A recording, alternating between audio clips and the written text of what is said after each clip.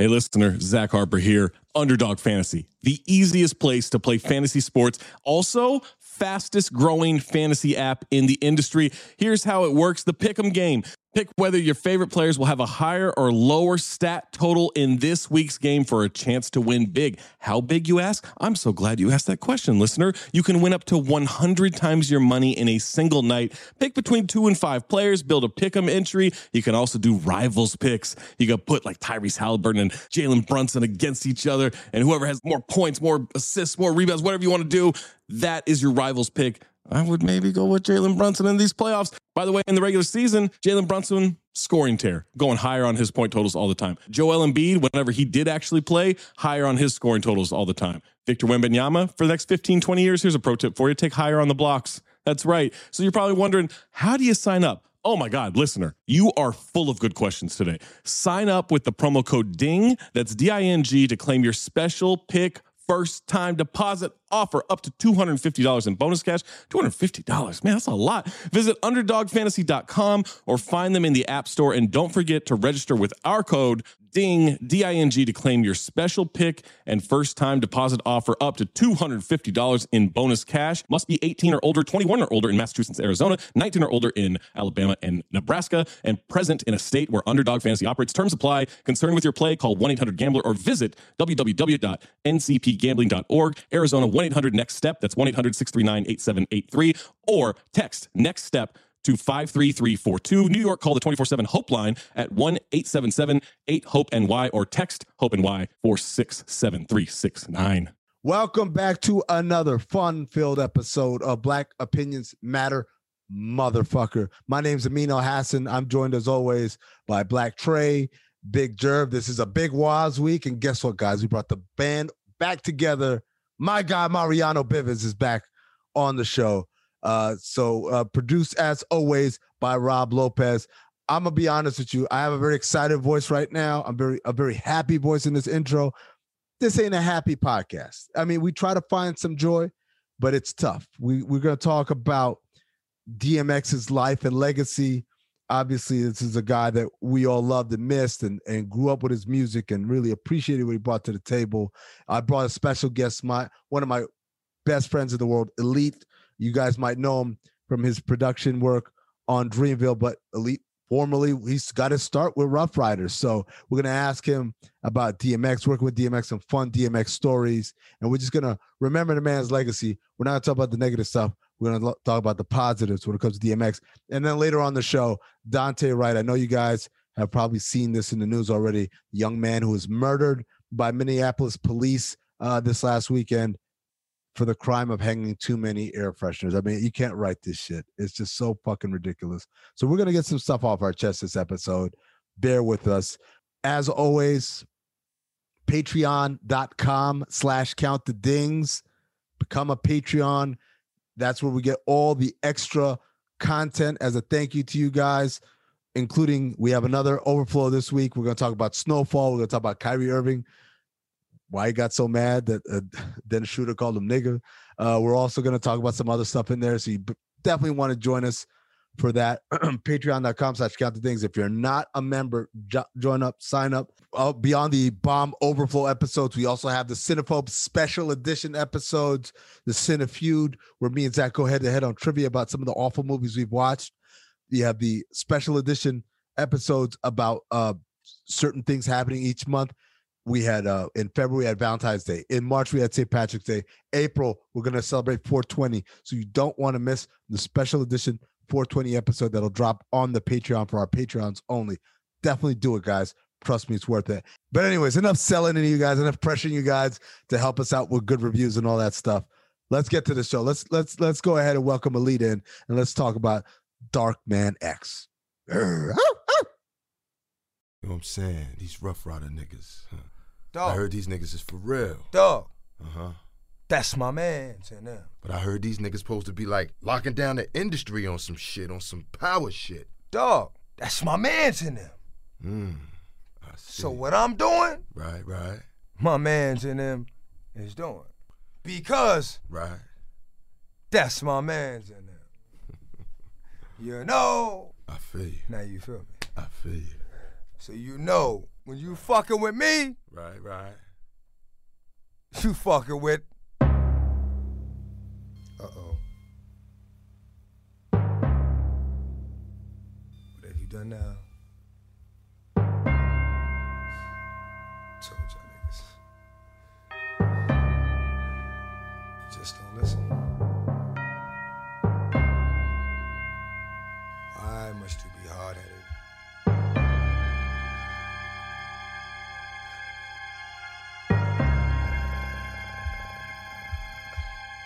Try to explain, but you didn't hear me though.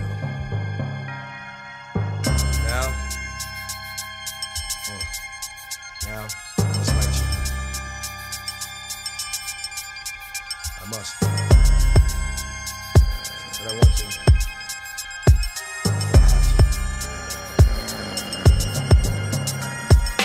One, two, come through, run through. Gun who? Oh, you don't know what the gun do? Some do, those that know, are real quiet. Let me think you wanna try it, fuck around and start a ride. Niggas gon' ride, regardless, because I'm the hardest rap artist, and I'ma start this shit up for real. Get up and feel my words, I make curves, spit up and squeal. It's all I've been hearing lately. Niggas hate me, wanna duct tape me and make me put their brains on the wall when I brawl. Too late for that 911 call. Niggas stay beefing, but a lot of them bluff. But not me, cause I'm a nigga that can get out of them cuffs. You think a lot of them's tough? That's just a front. When I hit them niggas like, what you want? A battle turns into a hunt. The dog right behind niggas, chasing them down. We all knew that you was pussy, but I'm chasing it now. And never give a dog blood, cause dog blood will have a dog like blood. Fighting whatever, all up in your gut. Give it to them raw like that. And ain't no love, I do them all like that. Fall right up in their back. Clack, clack. Close your eyes, baby, you're sober. Forget it. Happens in front of your building, but nobody knows who did it. Where my dogs at? Where my dogs at? Where my dogs at? Where my dogs at? Where my dogs at? Where my dogs at? Where my dogs at? I missed you and me. Oh man, the streets miss me. Yo, so, but the streets miss somebody more important to me. We miss DMX, man. I think, I'll be honest, man. A lot of people passed away over the last, couple of years. Here, Chadwick Boseman, a couple other names, Kobe, obviously. I think DMX is the biggest reaction I've seen since Kobe in terms of people passing away, because he was just a dude like Kobe. He's like kind of larger than life. Like X would be fine. And unlike Kobe, this dude lived a crazy ass lifestyle, like a lifestyle that has a short life expectancy to it. But for some reason, like I thought he's going to be like Keith Richards and the Rolling Stones. Like it don't matter what they do, they're going to be alive forever. Yeah. And so for him to have, even when he was in the hospital, say he's in critical condition, I'm like, he'll be fine. He's going to be fine, man. They can have a funny story about it. You're going to talk about meeting God or whatever. And it didn't work out. And so I think, I don't know about y'all, but for me, I'm in shock. But I did want to have my friend Elite on, because y'all know him obviously from producing tons of hit records for Ari Lennox, for Cole, for all types of artists. But before that, he lived another life where he was a Rough Rider. and Elite, let me ask you first, man. Did you ever have to ride a motorcycle? Like, did it ever make you ride like a four-wheeler or something just to prove that you were down? No, fortunately not. I managed to avoid that, but yeah, it was an option, just wasn't a requirement. Elite, it feels like Dreamville and Rough Riders as rap camps don't have a lot in common. Am I wrong to make that assumption? You're complete, it's complete different vibes, different, same principles, but like different execution, you know what I mean? Like very different, for sure. Yeah. Waz, I knew it was different when I saw that video of Boss on the ATV. Like, what was it? Was a slingshot? He was on one of them fucking weird ass motorized three-wheeler joint. And he bought the first day he bought it. He drove it all the way to the crib and crashed it as he got into his gate. So therefore had to bring it right back to get it serviced. First day. Yeah, that's how I knew it was different. That was the day I realized there might be a I mean, you got to know it's different when you listen to Styles P song Holiday. It's different from like just anybody that has that in their camp is like nobody. Did Styles go to jail for stabbing somebody in the ass? Allegedly. Mm-hmm. Allegedly. I don't know. I don't think I dove that deep into that. But, you know what I mean? I rewatched the Rough Riders Chronicles. I did not notice that story pop up. So, You know, ironically, with that being with us highlighting the Rough Rider Chronicles early on in the year, was it early on in the year or was last year? Last year. It was like 2020, I can't even keep up with the times. But ironically, we got a scope into how he got, you know, on drugs and, you know, the demons that he battled and obviously the career that he had and obviously the up and downs and then also the wins and being at the peak. So it wasn't really, I guess, crazy to me, you know what I'm saying? But also I didn't know him personally enough to use the words that I'm at peace, to have that personal connection with him to say, you know, as Swiss Beats said, my brother is finally, you know, transitioned and is good. But as a fan and someone who consumed his music at 13, 14 years old, you know what I mean? Like between 98 and 2003 was my entire high school years. DMX was like pivotal, you know what I'm saying? And I used to be like Rough Riders versus Cash Money all the time. And then obviously his prayers, you know, me relating it as far as in Christianity and things of that nature, like, and also relativity as far as drug use and my mom being, you know, in that situation. Everybody's battles is different. And I felt like no matter what X was dealing with, you know what I'm saying, from the outside looking in, he was embodying everybody else's, but not his own sometimes. You feel me? And with Swiss message, you know, the other day that he put out was like the time that he was actually, I guess, safe or had some peace of mind was when he was in jail. And that's kind of crazy because he couldn't use... He had time to like really think and just focus and kind of be him, I guess. And that's kind of a wild scenario. That's one of the reasons I wanted Elite here, because you brought up something in our group chat, Elite, where you brought up the lyric where he said he came back, he was gone for 7, he came back at 14 or whatever. And it's a crazy kind of thing to think about, someone who's spent their life basically institutionalized.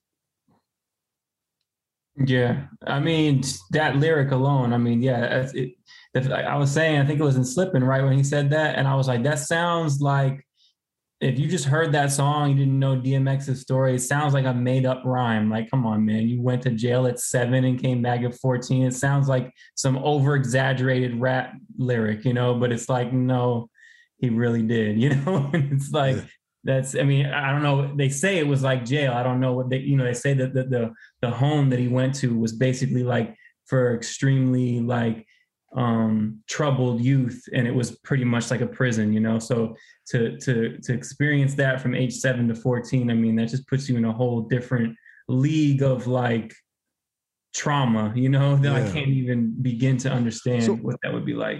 So Elite, what was your first experience, you know, after you joined Rough Riders? What was your first experience with X like? Oh, man. Well, I had a couple. Well, the first was, I remember I was at the studio because I was an intern at first. Now, that's what I was about to ask you. How'd you get involved with Rough Riders? And then how did you find your way to start working with X? Yeah, well, basically, I did a summer program with my school, SUNY Purchase, which is, you know, Westchester school. And Dean Wa's younger sister, Alima Dean, she was in the same, it was a music class, and she was in the same class as me, and we met through there. So she kind of took me under her wing and got me an internship and ended up managing me, but got me an internship at Powerhouse in Yonkers, which was the Rough Rider studio. And I was like, you know, 19, I think at that time, maybe 18.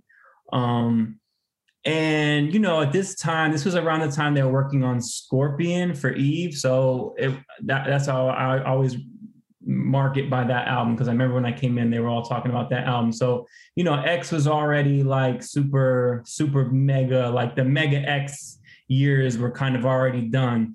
And like, I mean, he was still at his, you know, he was still huge, obviously, but it was a little bit later on in the timeline, and it was like rumors were that X was going to come in for a studio session at Powerhouse, and he didn't usually use Powerhouse anymore because like he had graduated to like super megastar, and like at that time Powerhouse was for like Drag On and like Jin and like Infrared and Cross and like these guys who were, you know, sometimes Jadakiss would come through, but even that was like, oh shit, you know, like so.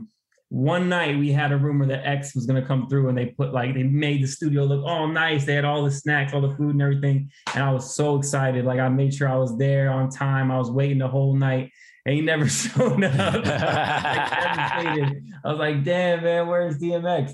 So anyways, I didn't end up meeting him for a while. But what happened was I got to go on tour.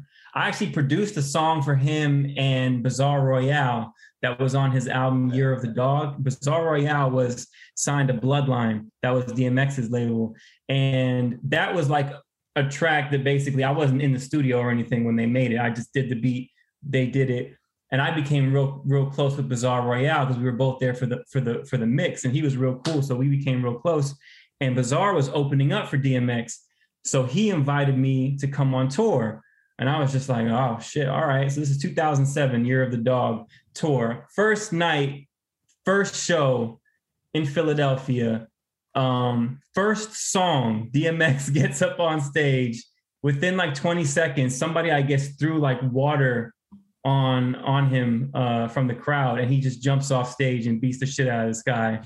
And sounds about right. It was crazy. Right. Wait, what was even crazier though, not only was that crazy, but like he gets back up on stage and like he's like, I guess some people just don't know. And then the DJ dropped Who We Be. It was like, wow. And the whole place just went crazy. I was like, this guy is a superhero. Like, what is going on right now? The fact that you could beat somebody's ass and then go back to performing is nuts. No, like, but the transition is so smooth. That's crazy. Like, that's the smoothest transition ever. Like I guess they just don't know. And then it's like, Who We Be. That's the song. Exactly. That's really the song. Like, that's insane. I give props to the DJ because I don't think that was part of the set. I think he just. I was gonna say, is that part of the set? That's crazy. Imagine DMX showing up and just beating up a random nigga in the crowd. I'm gonna tell you this. I'm gonna beat up a nigga in the crowd. Then you gonna play Who We Be. Right. It's gonna be a nigga that's gonna throw water on me. It's 2007, and that was my first introduction to him, like in person. I think I was there. For real? In Philly? I think I was at that show. That was kind of lit. That was kind of a fire show. That was you? Yeah. No. Jerv that got washed up by X. No, I definitely didn't get washed. But side note of the story, fuck the media, how they trying to write my man X off like that. He's officially on the no slander list. Relatability as far as like drug abuse and fuck drugs, first of all, with all caps. You know what I'm saying? It's one in every family. You know what I'm saying? Relatability. You got an uncle, you got a cousin, you got a mom, you got an auntie, you got a friend that, you know what I'm saying? It's a sick disease that, you know, obviously the show we're going to talk about later is highlighted pretty much and ruined. But what I seen and what I noticed, you know, after X passing was this nigga real name is Random Man X. And the reason why I call him Random Man X because everybody had a DMX story. It's kind of similar to like Nipsey because like he was that accessible. Like I seen where the nigga actually went into a Waffle House and made an omelet. I got one of those stories. Like, what are you doing? What you got, Elite? Give us a I got one of those.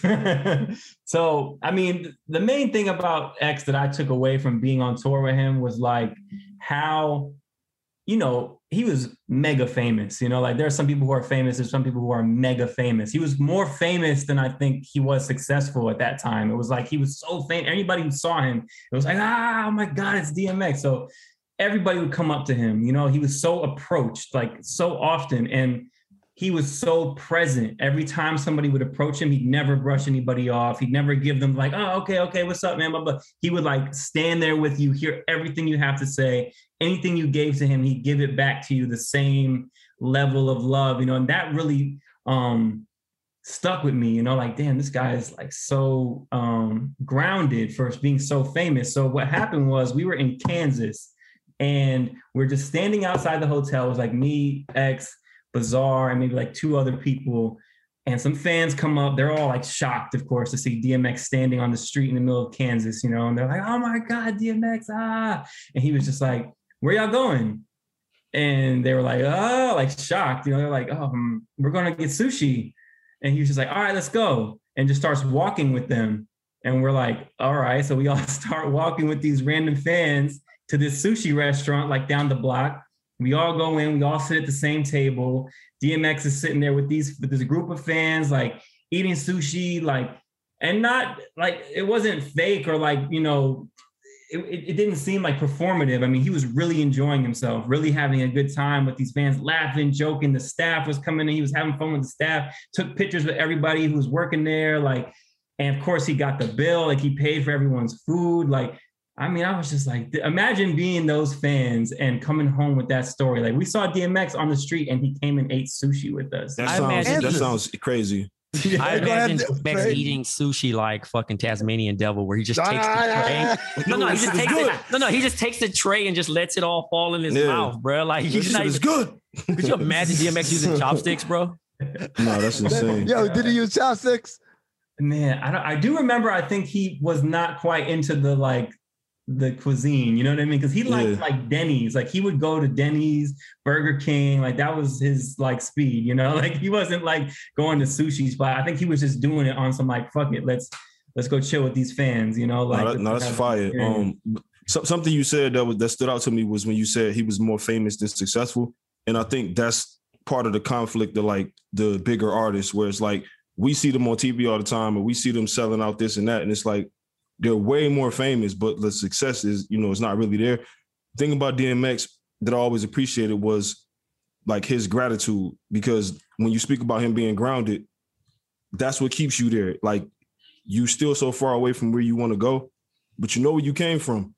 And it's, shit was way worse before. And I know I got a long way to go, but he seemed to embody that a lot. And I think that's why a lot of people like genuinely just like loved X and rooted for X, because through all of his struggles, all I ever saw was people root for him. And like Amin said, nah, he gonna be good. It was never like jokes or like, you know, not from us, not from like the real, like we support X. It was like, nah, he gonna come back from this, man. He gonna be good. That's X. We always had that love for him. So like just to hear you tell that story is like, it just kind of, you know, brings that point home for me. Like that's Mark, real. let me ask you, Mark. I'm glad you brought that up, because I saw a lot of people over the last couple of days saying like what Trey said, fuck the media, da-da-da. I'm like, maybe I'm just following the wrong people. Maybe I'm following the right people, but like I felt like overwhelmingly the reaction was great stories and love and stuff New York like that. Times was trash, fam. And they did him dirty. They did him dirty. Oh yeah. No, they posted I saw his that, foreclosures. You know what I'm saying? It was basically spitting on the grave, fam, and like it was really disrespectful. That's what people were talking about. Yeah. I thought the Daily News did a good job because they highlighted obviously homie old boy from across the country.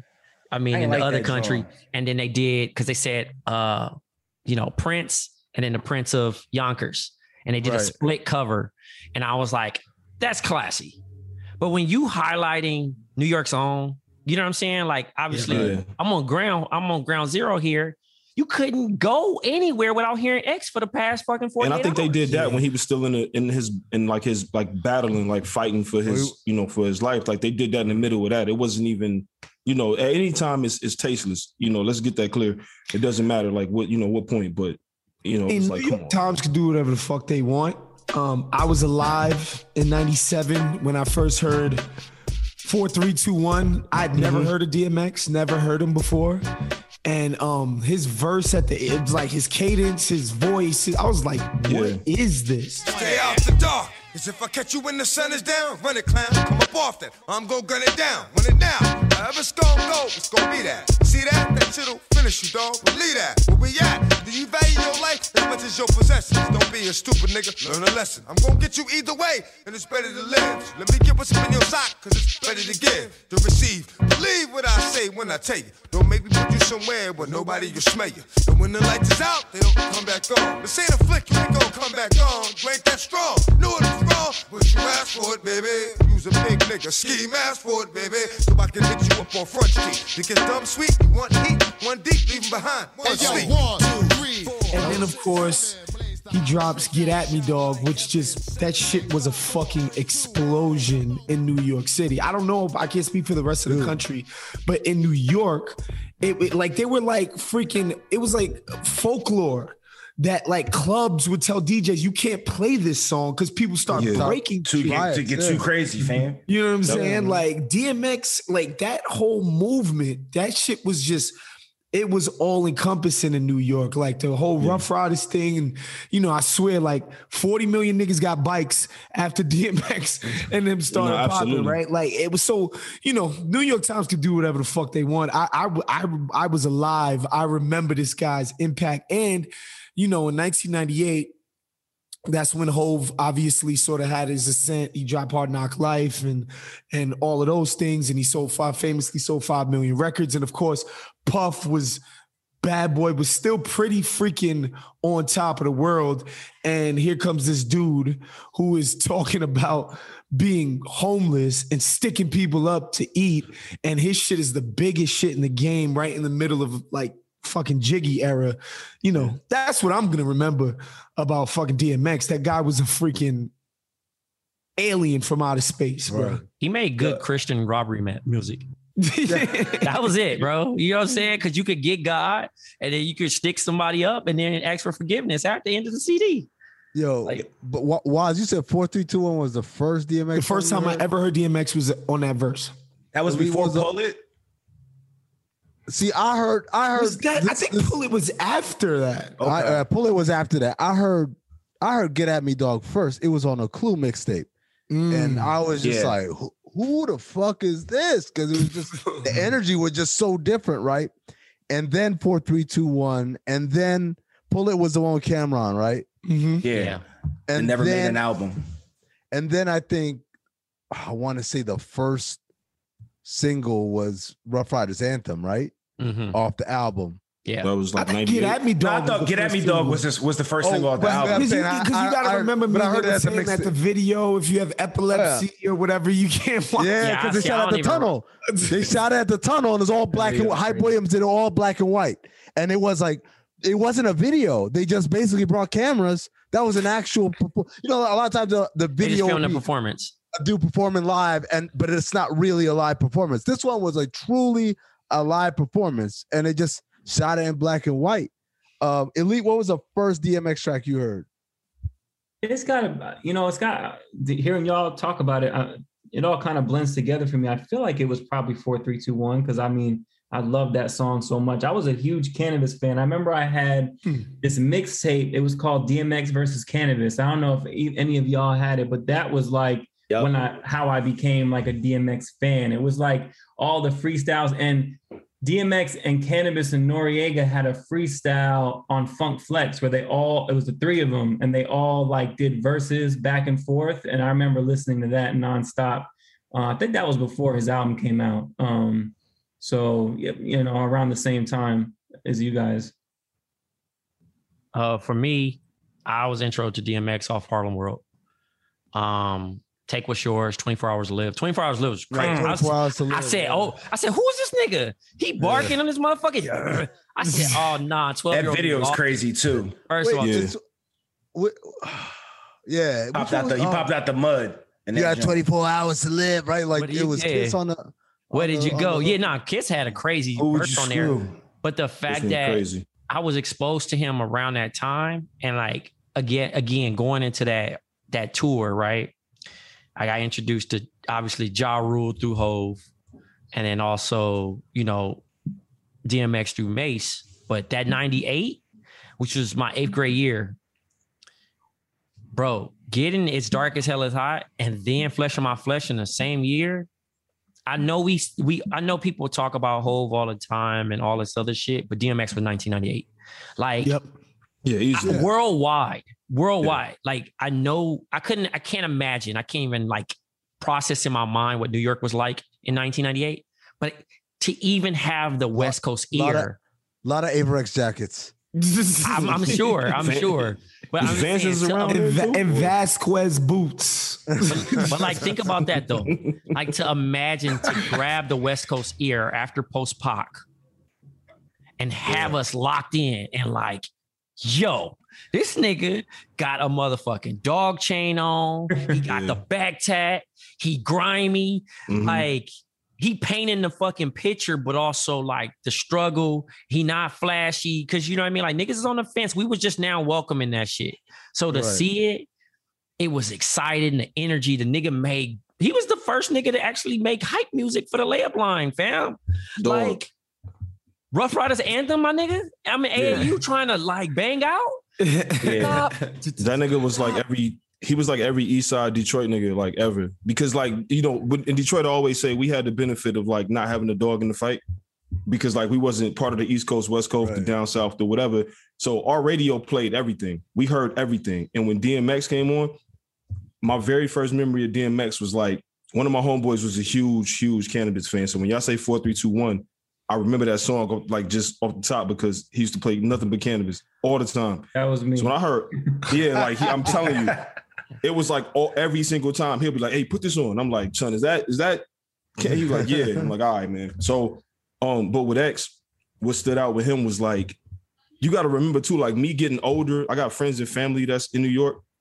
He's from Yonkers, like not the main. You know, Harlem, Brooklyn, none of that. Yeah. It's Yonkers, like kids call it the forgotten borough. You know what I'm saying? Like people don't put that in the forefront, and for him to take over like that means something because it's like, nah, that's undeniable right there. Like I don't care where you are in the world, when you hear his music, you're gonna feel it. Like it's different. Like he really just was different, man. Like I think that shit's crazy. When I would first listen to him, the thing that stood out to me, just I was in high school, so I was a kid, and this was all like hearing these things to me at this time was like, you know, a lot of rappers were talking about killing people. They're talking about robbing people. That was like the theme of rap at that particular time that I was listening to. Of course, there was the flashy stuff, but then you had like all these other, you know, there was other artists that were doing this at that time. But I remember as a kid, when I would hear that stuff, I'd be like, all right, this sounds like stories. Like, you know what I mean? These sound like kind of fictional stories of people kind of enacting these things. When I heard DMX, that was the first time that just as an outsider, an observer, you know, from the suburbs, I'm hearing this and I'm like, this sounds like this is true. Like this guy is saying he killed somebody and I'm believing it. You know what I mean? I'm like, he might have actually done this. Like he was just so and the crazy thing is too, Ali, is he like so much shit that I didn't realize at the time. Like he put a lot of like jail culture in his raps, right? Like when he talked about, you know, every time he come around, I got to get my dick sucked or such and such would have got fucked on the yard or whatever. I'm like, yo, all right, man, this is different. I would tell you, man. But it was real though. Yo, go back and listen to Where the Hood At. I was like, I don't know if I can play this at a loud volume anymore. I used to love that song. And I'm like, was he on this? I mean, y'all niggas having sex with the same sex. Oh, hey, that song right there, my nigga. I was listening. I was going down a X like wormhole, bro, and I'm just sitting there. I was just like, my nigga, that song right there. I said, yeah, this ain't flying. And then also the movies, right? So I watched Romeo Must Die. Then I went to Cradle to the Grave. That shit wouldn't fly in 2021. He had me hot in Cradle to the Grave though. It was one scene, and y'all probably seen on the Instagram story where the nigga ran. He was getting chased by the dog, and a nigga ran up the wall and hit a flip, and the dog ran up with him. I almost broke my TV. I was like, nah, y'all niggas is wild. To be fair though, Trey. To be fair, I feel like if you sign up to watch an action movie, the more ridiculous it is, the better of an action movie it is. Let me tell you something. Y'all know I have a podcast called Cinephobe, man. Yes, absolutely. Let me tell you something. Trey, when I saw an Action Jackson, my man drove a Ferrari up the staircase and then around the hallway in the house. That was the day when I realized anything can happen, man. Yeah, this man, Action Jackson. The scene where he's on the quad, bro. That nigga was riding that quad through everything. I'm talking about it was like a 5-minute chase scene of the niggas just riding it through a warehouse where niggas are just moving out of the way like, oh, he over there jumping. Seagal could never. Hey, he was jumping and leaping bounds across buildings in a quad. I'm like, all right, bro. Y'all got me. And to me, that's how big of a star X was, that he did get into the movies, right? Like, people were so drawn to his personality that they were like, yo, why don't you come act in this movie? Why don't you like play some type of, detective or cop or action hero? It's crazy. It just speaks to his magnetism, man. In the case of Belly, why don't you just play yourself? So I feel like he played himself in all the movies, though. Oh my God, man. Nah, but Belly was a superhero, so let's just go play a superhero. Belly was X. Belly was X for sure. Like, nigga had a leather trench on with leather pants, nigga, and some nasty. So listen, he had some nasty butt naked Timbs on. Them shits was patent leather, damn near. I was mad. That's what they were in New York, bro. New York niggas was rocking them butt naked Timbs, dog. Man, stop it. Stop it. Yeah, I ain't gonna lie. Jerv been choosing violence all day, man. I'm gonna tell you something. Jerv, you wouldn't even know what Timberlands were. Exactly. What are you talking about? Look, y'all wonder why I take my shots because of that arrogance right there. Y'all wouldn't even know what Timberlands were if it wasn't for you. Really fuck out of here. Y'all would have still been rocking Dickies without us, fam. The capri pants. Hey, no y'all would have still been rocking capri pants without us, fam. I remember that. No Dickie slander, bro. Y'all still would be copping them 7X jerseys from the bull on the corner. Yeah, the fake joints. If it wasn't for us, we had Mitchell Ness. Y'all were rocking the joints with the spider on instead of the NBA logo. Real quick. You at home playing Philly bingo right now. He just used bull and joint right back to back. So just check your card and all that. You know what I'm saying? Yo, I remember that right back to back. 1996, we went on a road trip down to Philly. These cats would put satellite dishes on the top of their houses just to pick up Hot 97. They're like, oh shit, I think I hear Flex. Oh, guys are crazy. But you road trip to us though, right? New York City. Let's not leave that part out. You came and visited us though. You know what I'm saying? Sometimes you want to go out to the country. You know, just see how that happens. real quick, just to get back to Belly, like the scene in Belly, period, right? Like, it's a lot of classic moments in the movie, but my favorite scene in Belly, period. Is there? No, it's a lot of classic moments, because what I'm talking about is like, it's not a good movie, but hold on. No. They're classic moments. There's a difference. Classic moments. That's what I'm trying. Yeah. So the moment when he was in the car and he was like, and Shorty can't eat no books, man. Like, that's one of those things. And then he told him, you put the weed in the bag, then get money. Like, that's X. Nobody wrote that. I guarantee you nobody wrote that line, though. Like, they couldn't. There's no way. When in the restaurant. You gonna let this nigga talk to you like that? Nah, look, he gassing. Ad-libbing it. Like, that's why his opening scene when they all just walking through the club. It's slow motion, but that's the illest part to me. Coldest open ever of any movie, because I saw those first few moments and I thought to myself, "This could see be what I'm saying." He just said, "Is there?" Yeah. But we later on in life, we realized they blew the entire budget on that open, which is why it was dark as shit. That and Ox's weed supply. That was it. That's where the budget went. Like, it was like 90-10. And that was definitely not. Sometimes you got to have the necessities. Absolutely. They went authentic with it. Absolutely. They definitely went authentic with it. Yo, Elite, leave us with some lasting memories of X, man. Like, as someone who knew him, how do you think he'd want to be remembered? You know, I don't want to pretend like I knew him like that closely. You know what I mean? It's not like I was like his best friend or anything. You know, I was around, as like a shy kid who was kind of just observing, you know what I mean?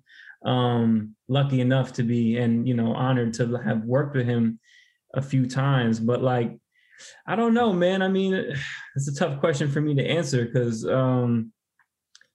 I think genuine and authentic is the best words that I think, everyone says real, you know what I mean? But it's like, just transparent is to me what he is, like that's what makes a superstar, is like someone who's unapologetically themselves, like where, I mean, to him, it was like, it was extremes, you know what I mean? It was super extremes. As a viewer, it was like, okay, you're either like on top of the world, or you're like in jail doing some crazy. It was so extreme one way or the another, but it was like all on the table for everyone to see. And that was like a sacrifice, you know, that a lot of superstars make for us as like viewers to kind of sit there and just watch and be like, wow, this is amazing. Watching this like extremely bright fire burning out, you know, and it's like, I don't know. I think as observers, it's like, sometimes we look at it and then we're like, this is awesome. But at the same time, it's like, is it? Because this is kind of like, you know, like this person is sacrificing their experience for us as viewers, you know? And it's like, obviously this happens a lot. This is not just like a DMX thing. I mean, this is something that happens in our culture a lot. You know what I mean? Like with famous people, especially people who are bright, burning superstars like this, like a Whitney Houston or Michael Jackson, you know, it's like this is a repeating thing that I think we should look at as like, is this cool? You know what I mean? That like this is happening to these people and like nobody intervenes. And can you even intervene? I don't know. But I don't know, man. I'm running on a tangent. But like how he want to be remembered, I don't want to be, you know, like I can't speak for that. But I do think that how I will remember him is just being 100% authentic and courageous as hell too. You know, he was a courageous person. And I think he had a lot of balls, you know, and I respect that about him. And he was super honest and he gave his life for us to kind of watch as viewers. And I think that's pretty cool, you know? Shit, well said, bro. Beautiful. Thanks a lot.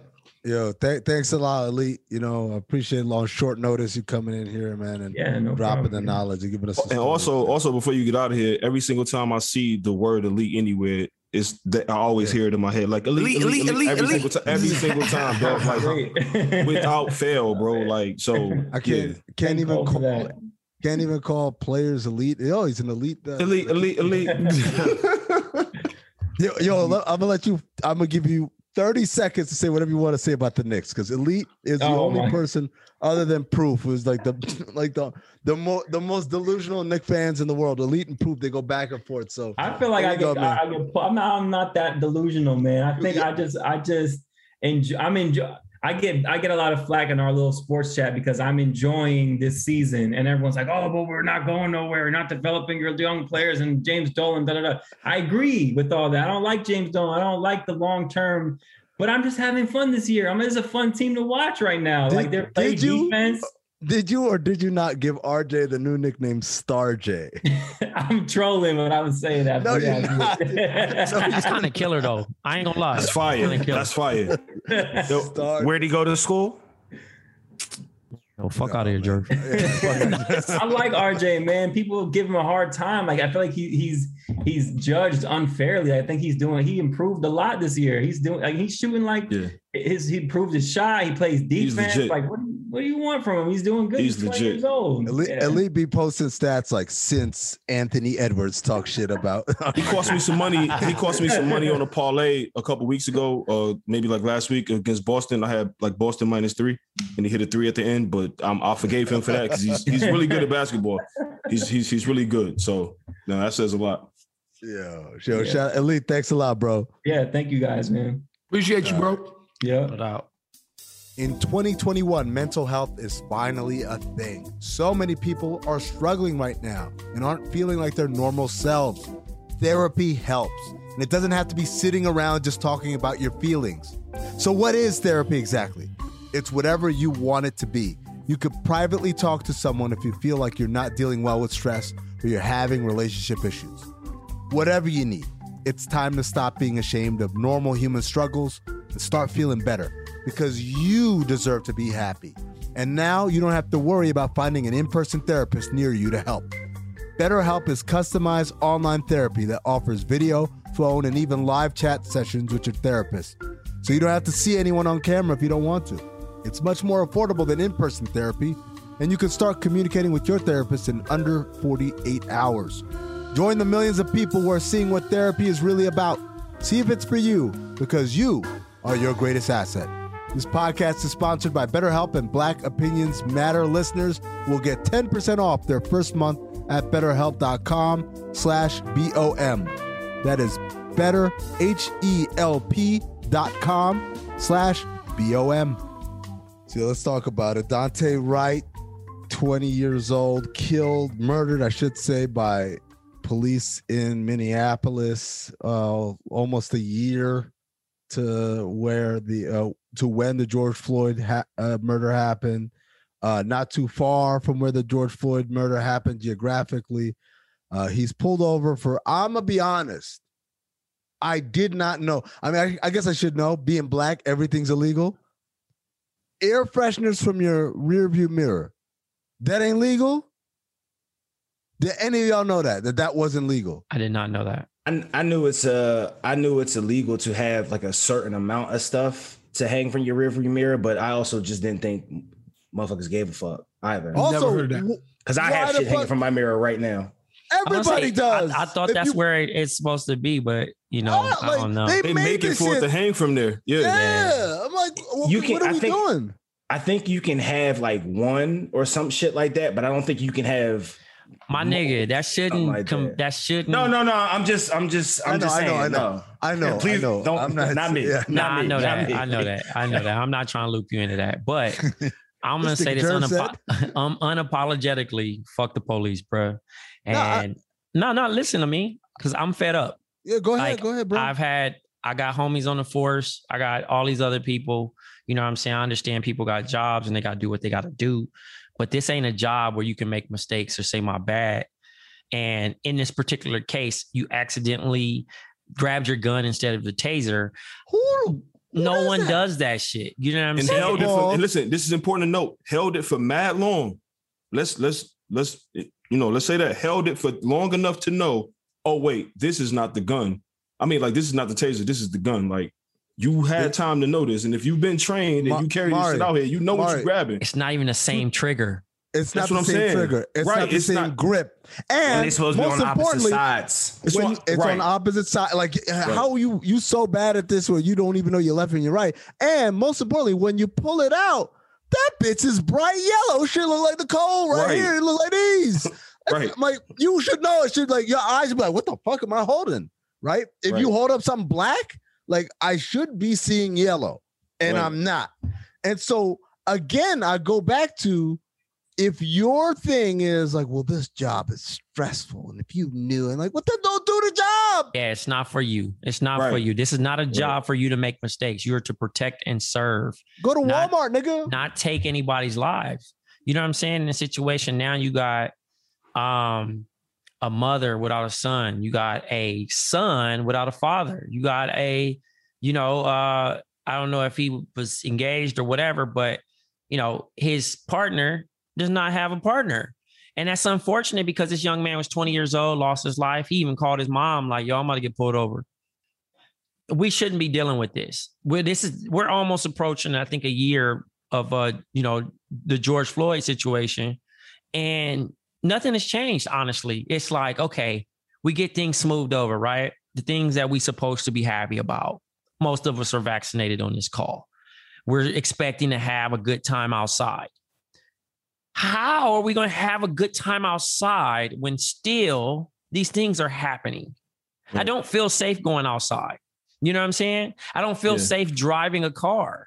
Even when you all the way legit, bro. Like, I'm all the way legit, bro. I don't speed. I don't do none of the, whatever shit. But when I see a police officer, the feeling that I get just in my stomach, in my soul, is just like, man, I hope that they not in a bad mood today and just feel like fucking with me. And I shouldn't feel like that, because first and foremost, the police, when you think about the police, right? Like right now, if there's a disturbance in your neighborhood, if there's something going on in your neighborhood, if you don't think that you can handle that situation, you call the police. Like, and I'm talking about the average citizen, 9 to 5 person, man, woman, whatever. You call the police to handle it because you don't think that anybody's around is equipped to handle it, right? How are you supposed to feel confident when there's a coward on the other end of that call that will pull somebody over that poses no threat to them and take their life for nothing? Like, there's no immediate danger. I wish. You know what I wish? Crazy, I wish they had killed him because, like, on some, I had a bad day, or that, or the motherfucker license came up with, like, the fact that the you pulling people over, anybody over an air freshener, man. But that's what we go back to. We talk, and it feels like we always in reruns on this goddamn show when it comes to this shit. But we talked about it a year ago. I told the story about the guy who had a friend. He grew up, and his friend joined the police force, and he went on to be a journalist. And one time he said he ran into his friend, and the guy was like, yo, we should go on a ride-along. And he said on the ride-along, all the nigga kept talking about was like looking for some action. And he hear shit on the radio, and they like speed just to get to some place, just to fuck shit up. This is their attitude. They're looking to fuck shit up.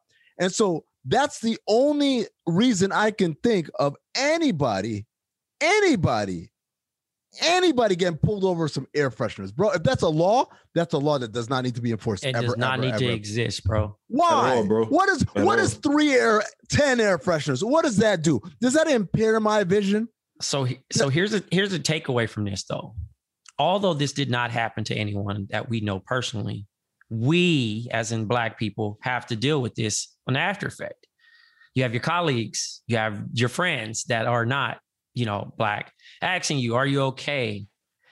Is there a conversation? No, bro, this shit happens. You think about the unnamed, the non-media coverage. This shit happens every fucking day. Right. You know what I'm saying? And then obviously we get the DMs, we get the messages. Hey, can we talk about it? We're inheriting trauma. You know what I'm saying? Revisiting this. And it's unfortunate that Black people are forced to explain the reasoning of why we should still be here. You know what? Our existence. You know what I wonder when people ask me this shit? Where the fuck were y'all last year? For like anyone asking the question now, did y'all just wake up out of a coma? Let's forget about 1492 up until 2019. I'm going to let that one slide. Maybe you were just in your own bubble. Right. Where were y'all 2020? But y'all missed all of 2020? But also, too, I want to say this, and this is like important to note, is like when we make just small statements, and I'm not talking about the institution of like Black Lives Matter, none of that. I'm talking about just the statement itself, right? At its core, we're telling you that Black Lives Matter. Stop taking these Black lives, like just don't do this shit just because you woke up on the wrong side of the bed. My thing is when you see us standing up to stop Asian hate, stop all of that, nobody, we didn't come out and say, stop all hate. No, like, bro, we focus on this right here, right now, because this is what's going on. This is important. Let's not like forget this. Let's not like downplay this because there's other shit. Let's focus on this. Yes, let's give energy to that. And it all comes back to this. Like it's us when we say Black Lives Matter, when we say the cops are doing this, everybody tries to, but you got to think. And it's like, no, we don't know because look at this. And they're like, well, that was the past. It's not the past, bro. It's happening right now, every single day. Every day. And it's getting to the point where it's like, who's going to be the next one that we, with the hashtag on social media and shit like that. It's getting to the point where it's like, I don't want to say we numb to it because every single time this happens, I feel it every single time. Like, I don't want to say that, but it's becoming so normal that it's like, again, bro, like again. I'm going to tell you some shit because Trey said, you're afraid to go outside, right? Like we're about to go outside now. It makes you feel like, oh man, this shit coming back too. It's still nigga hunting season out here. You know what's funny? I'm sure Jerv, you feel the same way. Trey, you feel, Mari, you feel the same way. I'm not scared about me. I feel like I'm gonna go outside. I'm gonna do what I want, man. Like, and if this shit happens, it happens. But I'm scared about my kids. Like, how do I explain this? How do I prepare my kids for this? For that. Yeah. Because part of me is like, this is something we're going to have to talk about for sure. And then part of me is like, man, they're kids. They're happy. They're just having fun. Like, Mari, how old is your oldest? She's 12. Have you had the talk yet? I haven't because I don't even know.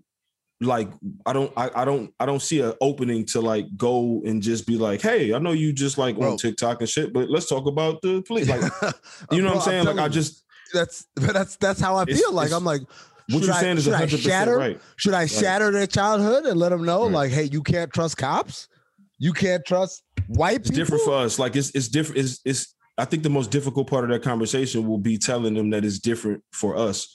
Because then it would be like, what do you mean it's different for us? And I'm like, oh man. What I mean by that is if you have a friend of a different skin complexion and a different, race, they can get stopped by the same officer, and this may go this way. But if you get stopped, let's not lose this, right? Because it's not just black men, it's black women. We've seen this happen too often. Breonna Taylor, Sandra Bland, like we've seen this happen. So it's not just, if you have a son, it's like, oh man, my son. No, like black people. We're talking about black people. Are you black? Yeah. If you black, absolutely. So it's like, but again, I just haven't found that, and I think that's the difficult part when you talk about that, like having that conversation with your kids. Is like, where do you even find the opening to say that? We shouldn't even be thinking about shit like that, man. Like we should be thinking about preparing our kids for like high school, college, getting a good job, or doing this, or like things you should look for, as far as like hobbies and what are you into. We should be doing that, like regular shit, not telling them that if you're just literally minding your business, and this is not hyperbole, if you're minding your business, the police may come kill you. It might happen. You have to prepare yourself to have that conversation with your kids, because you have to prepare yourself to understand that is the reality first, before you even have that conversation with a kid. Like imagine teaching your kid about basketball, bro. Like imagine explaining the game of basketball to your kid. You know how hard that is? It's adults that don't know about the game of basketball. So I'm talking about something that's super like on a small scale. Imagine explaining the game of basketball to your kids and you start with flagrant fouls. Right. Absolutely. Like, before you get team fouls versus a personal foul versus and that's the game of basketball. That's something that's so regular that it's like, yeah, let's talk about this. Like it would take you so long, and now I have to tell my kids about like people that are supposed to help you. How am I ever supposed to tell you to call the cops if you're in trouble? If the first introduction you get to the police is me telling you they may kill you, even if you were right. Even if you call them for somebody bothering you, you may be killed. Like that, though. That shit is like, it's getting me tight. Like, you know what? I'm usually numb to this, but what was the biggest fuck you today was when they let that flag fly. They raised that flag and let it fly proud. The blue lives matter flag at the Brooklyn station, and not Brooklyn, New York. Don't get it twisted. Yeah. In Minnesota. But it was just like, so that's how I felt. But it's that's what it is. It's a war. They're telling you we at war. This is our flag. This is the flag we fighting under. Yeah, and they're taunting us. And they're taunting us because you're not really blue when you clock out or when you sign out for the day. You're a person again. I'm black. Period. No matter what line of work I choose, no matter what day of the week it is, I'm blackity black. I'm black. Like I'm black, bro. You not blue. Like get the fuck out of here, bro. You not blue. Also, let's point out, like, even if you is blue, nigga, you chose that shit, and you could choose to stop doing it. Man, I ain't got no choice in that shit. I have no choice in it. I can literally live in the nicest neighborhood and drive the nicest car. I'm still a nigga in a coupe. Listen to ZZ Top and like love what's her name? What is her? Amy Schumer movies. Like I could do all that, right? Like never. Who is this DMX? I could do all that. Yeah, it don't matter. Yeah, none of that matters, man. None of it matters because at the end of the day, I don't have it. And that's the thing I always say. No disrespect to our brothers and sisters who are LGBTQ, because they have a struggle that's different and that's constant as well. But I always say to them, at the very least, for 5 seconds, you could fucking pretend and maybe pass. Ain't no pretending for me. Ain't no pretending. Like this is it. Like that's facts. All right, that's gonna do it for us today. Thanks again to our special guest, Elite. Thank you, Black Trey, Big Waz, Mariano making his return, and Big Jerv. Thank you, Rob Lopez on the production. And thank you to you, the listeners, for subscribing, for rating, reviewing, unsubscribing, resubscribing, all that good stuff. And again, patreon.com/countthethings. We have an overflow episode coming out. We're going to talk about Snowfall, Kyrie. It's a lot of fun. You want to be a subscriber, patreon.com/countthethings. And finally, to all my Muslim brothers and sisters, happy Ramadan, Ramadan Kareem. Let's get it. 30 days. We're going strong.